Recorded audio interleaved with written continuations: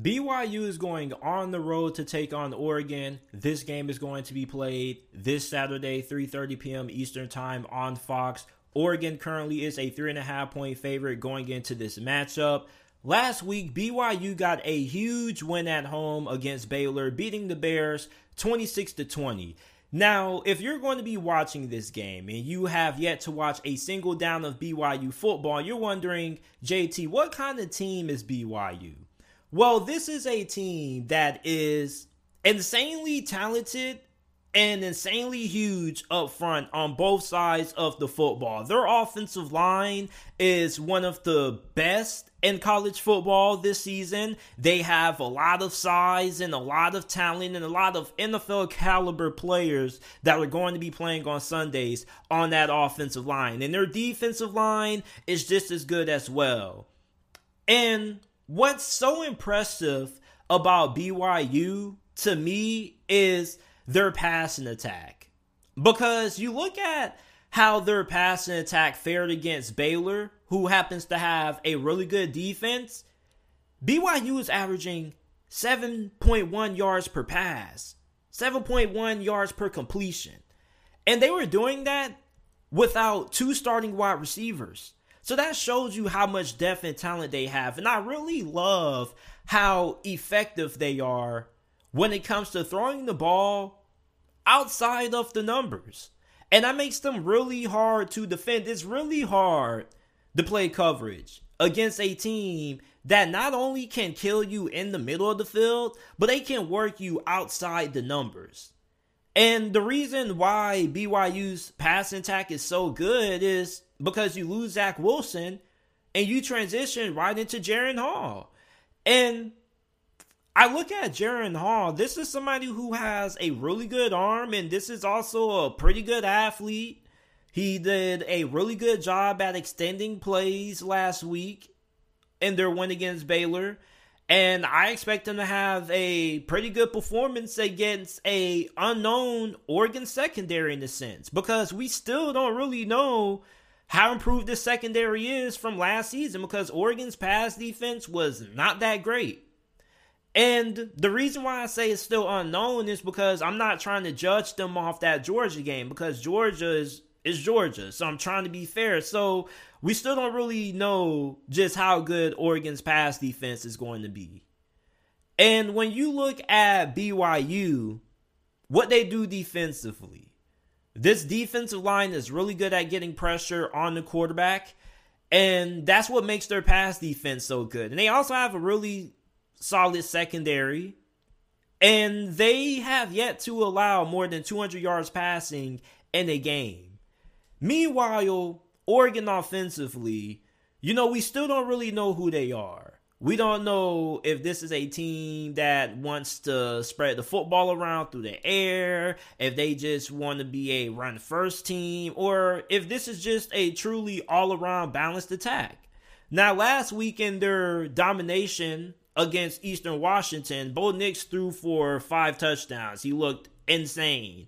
And the wide receiving core looked really good as well. And that's the thing about Oregon. Oregon has a lot of talent in that wide receiver room. It's just that some of their most talented wide receivers coming out of that, 2021 recruiting cycle are highly talented recruits. So they have talent, they just don't really have the experience yet. But they have some guys that are starting to really come on. Troy Franklin last week had 10 receptions for 84 receiving yards and a touchdown. So he definitely is somebody to look out for. So we're just looking for some reliable names for Bo Nix to get the ball out to, because we still don't really know who his guys are in third down situations, who his go-to targets are. But you definitely love what you saw from Troy Franklin last week if you are an Oregon fan, and you need more guys to step up in the passing game for Oregon if you are going to be able to beat BYU, a team that has a really good secondary, because you can never just find a rhythm against Oregon. You really couldn't. And that was mainly because of how dominant Georgia was in the secondary. I mean, their coverage against these Oregon wide receivers was absolutely phenomenal. So I think for Oregon, if you are going to win this game, you do need a great performance out of Bo Nix. because this is going to be a game that's going to be close. And I don't think that no team is going to run away with this in a blowout fashion. I think that this game is probably going to be decided by 3 or less points. And when you look at Bo Nix, when he gets on and he gets fire, he's really dynamic. He's one of the most dynamic quarterbacks in the game when he's on. So can he get in a rhythm? Because the talent's there. It really just is the youth. And can the offensive coordinator of Oregon, help get this passing game going early? And Oregon is a team that I do think has the capability of being really good when it comes to running the football. They could be one of the best running football teams in America this season.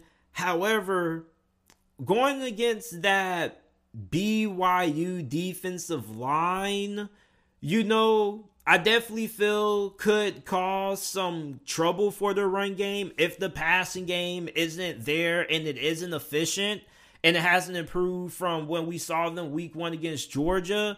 So I think overall, if you're Oregon in this game, you want to put yourself in a position where you're having the run game being successful late in the game, okay? Because if you can have that run game early in the game, I think it really, late in the game, I think it really benefits you. Because late in the game, you can control the clock and you can really tire out the opposing team's defense and keep their offense on the field. And I definitely think with Dan Lanning being a defensive-minded coach, formerly the defensive coordinator for Georgia, I would like to think that he would want his defense on the field to win the game. So if Oregon gets put in a situation where their defense has to win the game, I think Dan Lanning feels really confident for that.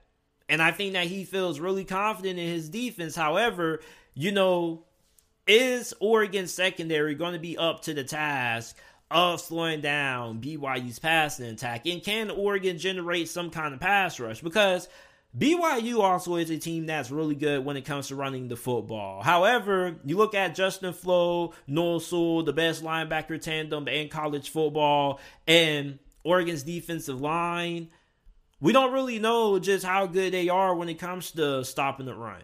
So I think that's going to be really interesting. But overall, when I look at this game and I have to pick a winner, I'm going to go with BYU. I understand that they're going on the road against Oregon, a really tough place to win at. However, when you look at Kalani Sitake's BYU teams and how they have fared on the road against teams ranked inside of the top 25, they have performed at about 500 level. So I think that the home crowd for Oregon is going to be a factor. However, I do think that BYU is a good enough team with the fact that they have so many veteran players there. They should be able to overcome that and pull off the upset in this game, because I think that their pass defense is really good, especially when it comes to getting pressure on the quarterback. And even though Oregon's offensive line is pretty good, it's the fact that I really still don't trust Bo Nix and this passing attack of Oregon. And that's a large reason why I'm taking BYU to win this game, because I know what I'm getting out of Jaren Hall. And I know what I'm getting out of this BYU passing attack with how good they are at throwing the ball outside of numbers. Yeah, they weren't good in third down situations last week. They were like 3 of 14 in third down situations. However, with the fact that this team is so good when it comes to being able to get big plays downfield and getting yards in chunks, if they're put in a third and long situation, I still think that, they still have a fair chance of converting. And even if they aren't good in third down situations in this game, I still think that they're going to have a good chance to win it, simply for the fact that they're able to get yards in chunks and they're able to generate big plays with ease, it seems like. So I'm taking BYU with the win. I think they're going to be able to pull off this upset, and the final score I think is going to be BYU 31, Oregon 27. But let me know what you guys think, who you guys have winning this game down in the comment section down below. Michigan State is going to be taking on Washington. This game is going to be played this Saturday, 7:30 p.m. Eastern Time on ABC. Washington currently is a 3-point favorite heading into this matchup. This game is going to be the first true test for both of these two teams who enter at 2-0. Michigan State has wins over Akron and Western Michigan. Washington has wins over Portland State and Kent State. And for the Huskies, this looks like a completely different football team under new head coach Kalen DeBoer than what it did under Jimmy Lake. And I mean, it is a night and day difference. And the fact that Washington finally has some offense is rejuvenating. Now, their quarterback is Michael Penix, who is a transfer from Indiana. And some of you guys may remember him from when Indiana had that Cinderella season in 2020. And Michael Penix kind of was a big story. He was really good that season. However, he had his season cut short due to a season-ending injury. And so far, he's looked really good, even though it has been against lower-level competition. And even though Michael Penix has looked sharp against lower-level schools, that still is encouraging, because back when he was playing with Indiana, the last time we saw him with the Hoosiers, he didn't look good at all. And it didn't matter if they were playing lower level competition or Power 5 level competition, Michael Penix didn't look good. So the fact that he has gotten out to such a good start definitely is encouraging. And he's going to have a big game if Washington wants to be able to win this one against a really good Michigan State team.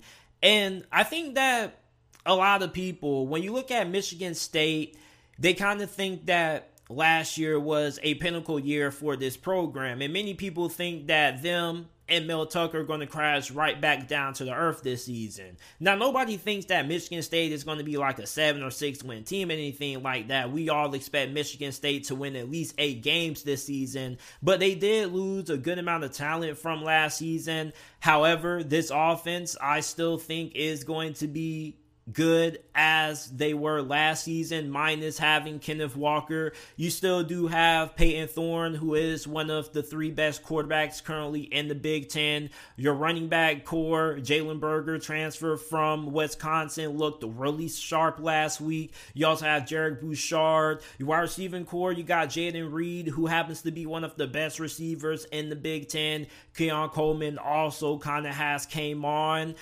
So for Michigan State, we know what they love to do on offense. This is a explosive offense that generates a lot of big plays. And for Washington, the secondary is a little bit of a concern for me. Even though their defense from a box score standpoint looks dominant, if you go back and you look at those games, they definitely kind of got bailed out. They had some blown coverages in some plays that should have been big plays. However, the quarterbacks weren't good enough to hit on those plays, and they weren't able to deliver the ball accurately to make Washington pay for those mistakes. So I'm definitely eager in seeing how this Washington secondary performs against Michigan State's passing attack. And up front, Washington is really good when it comes to their defensive line and their linebacking core. As a matter of fact, I think that their defensive line may be the most talented in the Pac-12 this year. And on top of that, you have a good amount of depth there, so you can rotate guys in and keep guys fresh. And you look at Michigan State.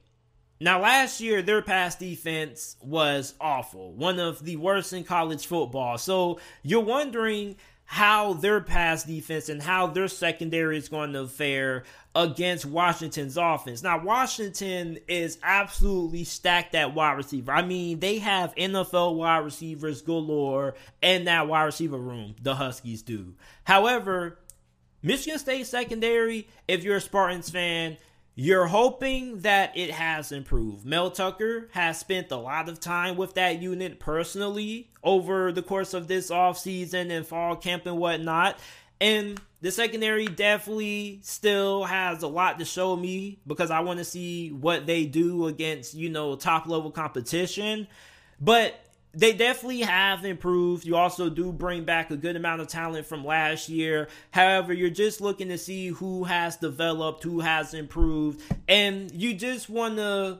It's okay to give up a big play or two here and there, but it seems like Michigan State was just allowing big plays to be ran on them every single time they had somebody drop back to throw the football on them. So I'm really intrigued in seeing how the secondary for both teams is going to be in this game. And whoever has the best secondary play is most likely going to end up winning this game. Now, Washington's third down defense definitely is something that has to be talked about because it's 120th in college football. And that's something that is a huge concern because how the hell is your third down defense struggling when you're playing Portland State and Kent State? You get in third down situations, you should be getting these teams off the field. So when you're playing a team like Michigan State, your third down defense is going to be important because even though a team like Michigan State can still beat you, even if they don't have a good day converting on third down simply because of how explosive they are at generating big plays. However, if you can't get them off the field in third down situations, it's going to be a headache for you as a defensive coordinator because you might not stop them from scoring. So I think when you're playing a team like Michigan State, even though they aren't necessarily all that great on third down because they're not that efficient, however, if you put them in third down situations and your third down defense isn't good and you allow them to convert, then you're just putting yourself in for a hard afternoon on defense, basically, if you're the defensive coordinator. So that third down defense, they got to do something about that if you're Washington. But the talent definitely is there. I definitely understand why Vegas views Washington as a 3-point favorite in this matchup. And I'm going to take Washington to win this game. I think that Washington is good enough that they should be able to pull off this upset. I think that their defense is going to be able to keep them in this game if they do have some struggles offensively, even though I do think that Michael Penix should have a pretty good game, but he is a pretty streaky player, so you don't really know what to expect from him. But I do think that Kalen DeBoer has him playing some really good football, so I think he's going to be pretty good in this game.